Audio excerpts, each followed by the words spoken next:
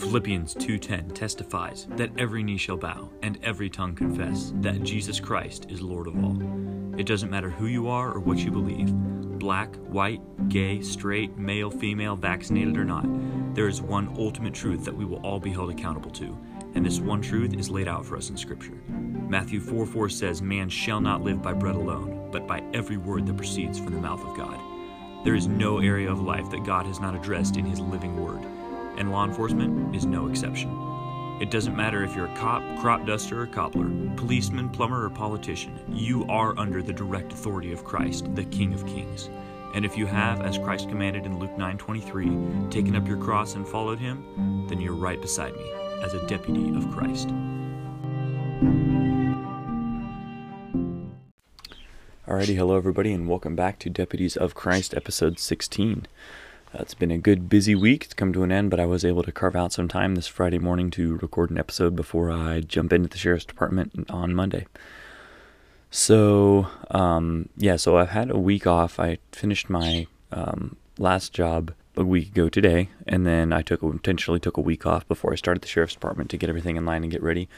Would recommend doing that. It was good. I mean, getting into law enforcement is not easy. It's not cheap, and just having this week to get everything lined up would have been impossible if I would have been working. Glad I took the time off. It's been a good week, gotten a lot done. I'm ready to get into it Monday. It's going to be a good time.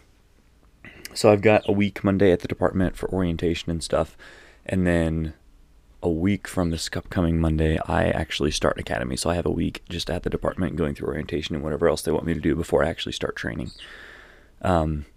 That being said, this Monday I have to do the Cooper physical test again, which is the same thing I did a couple months ago at the testing day to get into academy. If I can't pass it, then I'm out and I go home, but passing it shouldn't be a problem, so we're all good there. Alrighty, so what have I been doing for academy? Reading paperwork. I've got plenty of paperwork from the department and plenty of paperwork from academy, lots of handbooks and all that good stuff, and reading through that. Also buying gear. Law enforcement is not cheap. It is a very expensive industry to get into. I've spent a lot of money on buying my gear. What do I know about academy so far? I know that it's 20 weeks, which is a little different. I used to think it was 22 weeks, but the emails I've been getting have been saying 20 weeks, so I guess they shortened it a little bit. The best way I've heard it described is college with excessive PE. Obviously, I still don't know a lot of details, but after reading the handbook I have a rough idea. The training skills they'll be teaching you, they'll be taking you all kinds of your legal stuff, your defensive tactics, firearms, driving, and then just in general, discipline. It's kind of like a boot camp. Stuff like, you always walk on the right side of the hallway. You don't talk in the hallway, and then all kinds of stuff about being respectful to staff and other officers, which honestly I'm really looking forward to. I did a little bit of time at community college, and the thing I hated about it the most was all the other students who were either there because they had to be, or taking the class because it was easy and free credits, or were just goofing off and didn't care. They weren't respectful of you or the instructor, and that really bugged me. And I know I'm not going to have that in the academy because that's not allowed. So I'm looking forward to actually just being able to be serious and work with my fellow cadets and just work to understand the material and be respectful to people, which is going to be great. So that will be awesome. I'm looking forward to that. As far as what PE I'm going to be held to, I really don't know much beyond the Cooper test, which I've already gone into. I did learn, I guess, the first week of academy, you'll have to do a whole different thing. That's more of akin to actual law enforcement. Like you have to push a 2-ton vehicle off the road. You got to move in a mobile child and a mobile adult. You've got to climb a fence. You've got to vault a ditch. You've got to sprint 300 meters, kind of stuff you'll actually have to do in law enforcement. And then I guess as you go on, it'll get more and more specific, but that'll be interesting. I can tell you right now, the one thing I'm going to hate is running, because I hate running. It's the worst. But I'm going to get to do a lot of it, and that'll be fun. So good times, good times. I think in the particular academy I'm with, which is with, I think 4 different departments. I think there's like 26 other students. So it'll be a small class, and there's only, I think there's only 7 or 8 for the department I'm getting into. The rest are for the other place. So it's a good small department. We'll all be able to know each other by the end of it, and it'll be a good time. I can't wait to start. It'll be fun. Okay, so that's about all for hiring stuff since I'm already hired. Academy preparations. Now let's get into the topic of the day. Today I want to talk about different sheriff's departments in the U.S. And I mostly mean the differences between sheriff's departments in the U.S. There's a lot. When you say sheriff's department, there's not one generic use. There are a lot of different sheriff's departments. There's a couple places that don't have sheriff's departments, and there's different levels of what sheriff's departments can do. So I kind of want to get into all that.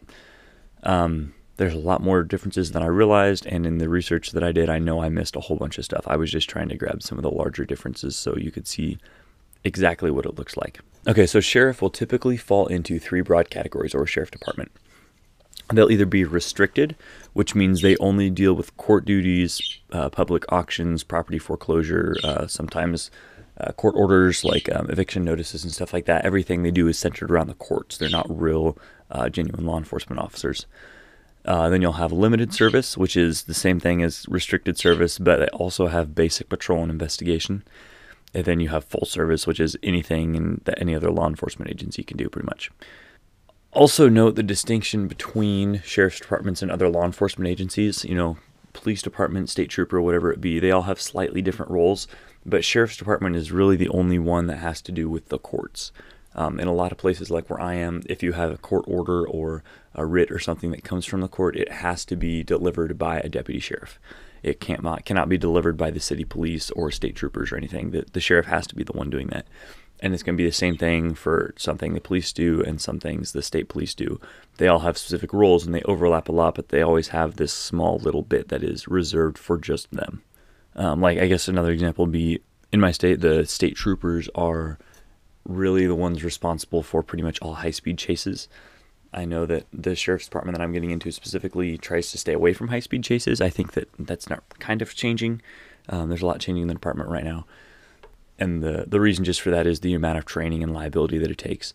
We'll get into speed chases if we need to, but we try and stay out of them if we can. Typically, especially if we're in the city and the police department takes them over, we'll let the police department do it. And as soon as we get out onto the highway, we'll turn it over to the state troopers because they have a lot of the fun training and a lot of the tools to partake in that a little more efficiently and safely than we would. So that's just one of those areas that state troopers are a little more specifically trained to, so we leave that one area to them. And then police has some other stuff like that. So just every different branch has things that are unique to them. For federal and state courts, the marshals do the court-related things. So it's just going to be your local courts that are done by sheriffs. And then you have your federal courts, and then you have your Supreme Court, which just has a whole other marshal service. So that's the quote-unquote federal equivalent of the sheriff, though it's really not. But that's role-wise in the court, that's what you'd say. Alrighty, so let's go through the states. I'm not going to go through all of them, but I do want to point out some of the differences. But first, let's start with, I guess, just basics. This is a fun fact that I actually just learned. I didn't know, but in a lot of places, the undersheriff or the deputy chief is also the warden of the jail. Alright, so I'm going to back up for just a second because I meant to put this in the notes up there and I forgot. But as far as what the structure of the sheriff's office actually is, obviously it's going to depend on how large of a department you have. If you've got a 3-deputy department, you probably don't need all of the ranks you can have in a sheriff's department. But if you are Los Angeles County, which is the largest county in America, with 18,000+ deputies, you're going to want some organizational structure. So at least I know where I am. There is, you have your sheriff, and then you have your undersheriff, and then you have your captains, and then you have your lieutenants, and then you have sergeants. So I'm sure there's more offices, especially as you get into large departments, but the department I'm trying to get into the department I am into, is 150, 160. So it's still on the smaller side, but organizationally wise, it actually is, they run themselves like a large department very efficiently and proper. So that structure is still going to apply, even though in a lot of places you'd probably have some more ranks added in there. Anyway, okay, so that was what I was going to say. Undersheriff is warden of the jail, and I was going to give that description of all of the ranks, and then I forgot, but there you go. There are a total of 3,081 sheriffs in the U.S. The largest is, like I just mentioned, Los Angeles County with 18,000 deputies, and then they also have like 400 on reserve or something like that. It's a lot. The smallest is, if I can get this name right, Kalawao, whatever, county in Hawaii. That's why I can't say it properly. The sheriff is the only county government employee for the total 86 people populace. So that's why I said it's the smallest. There's plenty of single officer sheriff departments around, but seeing so that was the only county government for an entire population of 86 people, I figured that probably counts as the smallest department in the world, or in the country. Goodness. The average sheriff per state, there's average of 64 counties per state. So your average is going to be 64. And I did calculate in the fact that there are 2 states who do not have sheriffs, which I'll get to here in a few minutes. But there's an average of 64 sheriffs per state. The oldest county department is Northampton, Virginia, with Sheriff Captain William Stone. Now, this is before the U.S. was founded. This is when it was still a colony, and back in 1634. I mentioned that in a previous show. The first, I can't really put a first sheriff's department date because when U.S. Was founded, 1776, there were 2 states, Pennsylvania and New Jersey, which had the office of sheriff in their constitution. So that means a lot of them were right there. But the first sheriff dates back to 1776. So there you go. The newest county department is Broomfield, Colorado, in 2001. I did not know we had one that was that recent, but there we go. That's our newest county. And there have been lots of counties over the years that have gone away or been dismantled. All right, so there's a sheriff in 48 of 50 states. Alaska and Connecticut are the 2 exceptions. There are no sheriffs in there, as well as federally governed places like Federal District, American Samoa, Guam, Northern Mariana Islands, Puerto Rico, U.S. Virgin Islands, and then there's several other uninhabited islands such as Midway Islands or Baker Islands that are either uninhabited or strictly a military base that have no county government, therefore no sheriff. But 48 out of 50 states have sheriffs. Okay, so let's actually just start going through here by state. I was really surprised as I just started going through state by state and looking at what a sheriff is and what their roles are and all this. It was really cool in one aspect to see the liberty that the states have taken to uniquely craft their sheriff's department into what they want it to be. It was cool to see all the differences, see that not everything is cut from one mold. I enjoy seeing that, but some of them are a little weird, so it's kind of not cool in that sense, but we'll get to that here in a little while. Another point is that there are a lot of county police, and they're not the same as the sheriff's department. They're a police department, just county-wide. So there's a lot. They're all over the U.S., and I didn't bring up most of them because I didn't want to bring them up, but just know that they're spread all over the U.S. And then there are also contracted sheriff's departments all around the country, and this has to do with what they can do with their own police. There are a couple states we'll get into that have laws like sheriff's department have authority in the county, except if there's a large city populace and they have their own police department, the sheriff does not have authority inside the police department, stuff like that. But then when you get into smaller cities, they will sometimes contract with the sheriff's department to be their own little police department, quote unquote. So there's kind of an interesting inner working. I don't have that where I am. The sheriff has full control over full authority over the entire county, including the large city populaces. They don't usually do a lot. They leave a lot of stuff to the police, but they do have authority in those areas. So it's just interesting to see that difference. I'm not used to that. But okay, without further ado, let's get into it. So first off, Alaska has no sheriff. State troopers do all of the works or all of the law enforcement in the 48, I believe there's 48 counties where the sheriff would act. And then the prison system is run by one statewide prison system that's broken down into several districts. So that's interesting. Arizona has a typical law enforcement system, except they also have this weird thing where it's kind of interesting. Most of the sheriff's offices in Arizona have formed semi-permanent posses that can be utilized in given scenarios. So they'll have if you know, a posse is basically sheriff temporarily deputizes a group of people. You see it all the time in Westerns. And then they have authority to, typically it's go chase after a fugitive or stand up against a bandit attack or something in all those old Western movies. They have different purposes today, but the purpose of it is basically a reserve deputy list, except they're not really on pay. They're just, if an emergency comes up, they basically become volunteer sheriff's departments that the sheriff has already vetted and quote-unquote deputized that he can call in if he needs for some specific purpose. So that's kind of cool. California's a weird one. California separates police from sheriff statewide. The only place, as in, I mean separates as in they're one of the states that sheriff has authority in the entire state or in the entire county, except city populace says he doesn't do anything.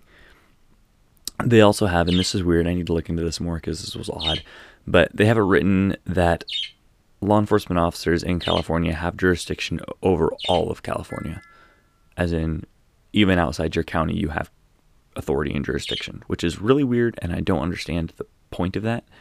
So I don't want to say like for sure, but that's what I read in my research, and I didn't have time to look into it further. The one exception to the separation of police and sheriff is San Francisco, because years ago San Francisco County was merged with the city of San Francisco. The governments were combined into one. Thankfully, they still have a sheriff, but he pretty much deals strictly with courts-related things, and he will back up San Francisco police if needed, but typically he doesn't. Alrighty, Colorado. Colorado is another weird one, shocker. The Denver sheriff is appointed by the mayor, so basically he's just a second police chief, which you know my feelings on that. And Broomfield, which is, you'll recognize that name, that was the most recent county and sheriff made in 2001. The Broomfield sheriff also serves as the police chief, and I'm not sure entirely the point of that. I'm not sure why you'd have two departments at that point if he is both. But there you go. You can look into that yourself. Alrighty, Connecticut. Connecticut abolished the office of sheriff in 2000. The roles are now done by state marshal and judicial marshals. Lovely. Delaware. Delaware's sheriffs are related only to the courts. This is what I would remember when I said before that they're restricted, limited, or full service. This would be a restricted if they're only limited to the courts. Police agencies handle everything else that the sheriffs would have done if they were full service. And Delaware sheriffs have not had arrest powers since 1897. And this has been a subject of controversy, obviously. Florida, good old Ron DeSantis state. Here we go. Florida's normal, except that Broward County, I can't read today, I'm sorry. Broward County sheriffs oversees EMS and fire departments as well as law enforcement, which is a little odd. You don't typically see that. They work in tandem a lot, but you don't usually see the sheriff having authority over those two other branches. Usually that's left to your fire chief and your region's chief medical officer or medical director. Also, Miami-Dade County has an appointed sheriff. This is weird. It's a sheriff that's appointed by a board of 5 people, 5 county government officials, and then the role of sheriff is actually split into 2 separate positions. One directs the safety and police aspect of things, and the other runs corrections and jail. A little odd to split them up like that, but that's how they chose to do it. So there are 2 sheriffs there. They have different roles. That sounds confusing, but actually it's not the most confusing one. Just wait till we get to one of the other ones. Duval County and Jacksonville City were combined. There is still a sheriff, though, thankfully. This is another example, kind of like what San Francisco did, where they merged the county and city government. They did the same thing with Jacksonville, but they still kept the sheriff. Points to them. All right, Georgia. Georgia has a handful of county police departments. I talked about those at the beginning. Sorry, I'm talking fast. Georgia has a handful of county police departments. I spoke about those at the beginning, but they're pretty widely spread throughout Georgia. And another interesting law that Georgia has is that the sheriff can pursue anywhere in the state if the crime was committed in his county. So, anywhere, like let's say here, if in my county somebody commits a crime, the police department, the sheriff's department pursues, and then obviously those units will be in contact with dispatch, will be in contact with the surrounding counties, arranging for the adjoining counties to have deputies waiting to pick up the chase in their county. And there's a point at which, I forget what it's called, but basically they give this radius. The counties say, like, yes, your deputies or your law enforcement may have jurisdiction outside of your actual jurisdiction for like a given 10 miles or something if the situation meets these criteria. So if you were in a high-speed chase and the person passes over the county border and for some reason there's not a deputy for the next county waiting to pick the chase up, then you don't just stop and, oh well, you have 10 miles that you can keep going and pursuing until another deputy from that county arrives and takes over the chase, or you join them depending on what your county laws are. But yeah, that was interesting that in Georgia, the sheriff can, if the crime's committed, the sheriff can just track him down anywhere in the state and go pick him up. That was a little odd. Had a little bit of Wild West vibes there. Okay, Indiana was weird. I had to read this law a couple times because this made very little sense. It is an Indiana law that the sheriff has to pay out of his salary for the prisoner's food. So to say that again, the county government pays the sheriff X dollars, and then out of that amount of money, the sheriff has to feed the prisoners in the prison system. And then he gets to pocket the rest of that money. I don't know who thought this was a good idea to set this system up, but it's really dumb. And also, this being the case, I read in a couple places that since he gets to keep the funds, this is one of the more lucrative government official positions. And there are always a lot of candidates running for sheriff, if they're qualified or not, just because of the money appeal. You don't get that a lot of other places. The sheriff is paid well, but not typically that well. That's a little crazy. I'm not sure who came up with that. I want to know the backstory on that because that's a little interesting.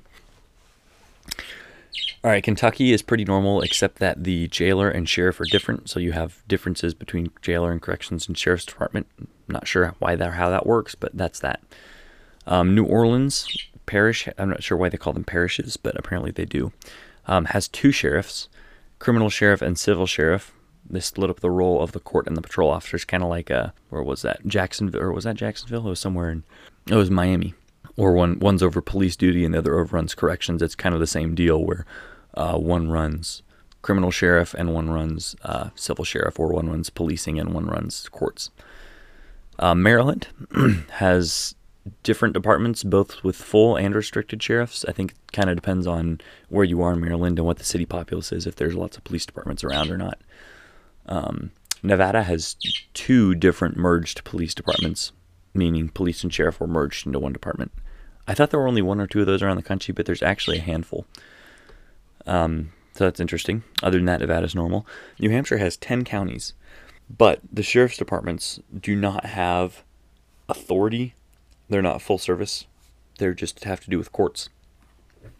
But they're a little odd because from what I understand, how they set it up is there are 10 counties, but the sheriffs have range or have authority throughout the entire state. So it's more of like a board of directors. There's just like 10 sheriffs over over New Hampshire, and then all of their deputies underneath them. But they're not full service. They're restricted service. But I'm not sure why you'd set it up like that. But that's what I found, so that you can have that. All right, New York, good old NY. New York City covers 5 different counties, but it has 1 sheriff appointed by the mayor. Deals mostly with the courts, so there's plenty of typical logic-defying things there. First of all, yes, New York City covers 5 different counties because it's a huge city. So 5 different counties, but there's only 1 sheriff, and the sheriff is appointed by the mayor and mostly uses the courts. I believe NYPD can call on him for backup. I believe he is restricted service, I believe he's limited service, not restricted. So I believe he does still have arresting powers, but he's mainly over the courts, but he can still be called in for backup by NYPD. Oklahoma. Sheriffs have power to Oklahoma's a little weird, and this is another one that I want to do more research on. I just didn't have time. But I read somewhere that Oklahoma sheriffs have the power to conscript people to their service. I'm sure there are limitations on that because you can't just go start conscripting people to law enforcement. But that was a little odd. I'm sure what this probably means is just if they need something, they have the authority to, within reason and along certain guidelines, tell people to do things for them. Again, that's just weird that they have that written in their bylaws, but and who knows if they even operate like that anymore. But I read that that's still there. I can't say for sure. I got that piece of information from Wikipedia, and everybody knows that Wikipedia is 100% accurate on things like this, so take that with a grain of salt. But there you go. Pennsylvania, the sheriff has only arrest powers if the crime was committed in his sight. So this is weird, but I'm thankful they didn't totally get rid of his powers. He is restricted service, but they decided, well, if a crime is committed in the sheriff or a deputy sheriff's sight, then they have the power to arrest them. And that's what they gave them, so good for them. Which I believe also means they do patrol duty, so I believe they are restricted service. Rhode Island has a statewide sheriff department, which is responsible for court-related issues. So again, there's another state with restricted service. Good old Utah. Utah is home of the Unified Police Department of Greater Salt Lake area. This is one of the OG combined police and sheriff's departments, I believe. And I've never heard good things about it, so I haven't done a whole lot of research on it, but I know some of the people that I know and trust in law enforcement have not had good impressions of it. It didn't work well. It's kind of a mess, which I would presume would happen when you try and mix the two governments together. Anyway, Virginia has 38 independent cities where the county sheriffs do not mix. This one's a little weird. They still have a sheriff over the entire state. It's not one of those states where they say that the sheriff has authority over the county, but not the city centers. That's the police department. They have sheriffs over the cities, but they have different sheriffs. So this is weird. They have a county, and then inside that, or that county has a sheriff, and then inside that county, if there's a large city, that large city has its own sheriff. And the two sheriff's departments do not mix. It's really weird. I don't understand why they would do this, but they did, apparently. So this literally means that some counties have two different sheriffs in the same county. The offices are sworn in at different times, which is a good plan in setting this up. They don't have both of them expire on the same date and have to get new new sheriffs. They have them offset, but then also kind of because of this system, deputies are re-sworn in after every single election, which is a little bit weird, but that's how it goes. So Virginia is a little weird in that respect, but it's Virginia, so what do you expect? And then last but not least is Washington. Washington State is a rare gem. They have not had, I'm trying to think of the county name, I can't find it. Oh, I didn't write it down, awesome. They had a county where they made the sheriff an appointed sheriff for 30 years. And then in 2007, they were like, oh, we don't want this. We want the sheriff under our control again. So then they voted and changed the law and made the sheriff elected again. So that was the only place in the country where the sheriff has gone from appointed to elected, which is cool. That happened finally in 2008, but he was I can't think of his name, but he was the first elected sheriff in 30 years in all of Washington State. Alrighty, so this episode is a little bit of a longer episode, which I'm glad because I thought it actually might be a shorter one. But that was definitely, it sounded like I was just reading off a list because I totally was. It was very bullet point oriented. But I hope it had some good information in it. I just kind of wanted to lay out the differences in the sheriff's department all across the country so you can get a taste for that and all of that good stuff. So, yeah, so I'm not sure when my next episode will be coming out because I'm starting sheriff's department next week, and then the week after that is academy, and I do not know when I'm going to have time to put out a show during academy.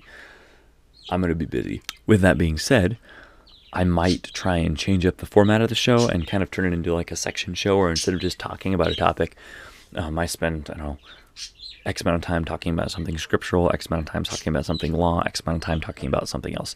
I'm not sure, but that might be a little easier for me to organize and put an episode out. So we'll see how that goes. But along with that also, this might be the end of, not really season one, I'm not really doing seasons, but that's kind of what it's called. Since I'm kind of changing the show and changing format from getting into the sheriff's department to being in the sheriff's department and being trained for it, I might move that from season 1 to season 2 and then kind of change up the format as we go. But anyway, I'll think about that as we go, and I guess you'll find out next episode what's happening. But alrighty, thank you all very much and have a good week.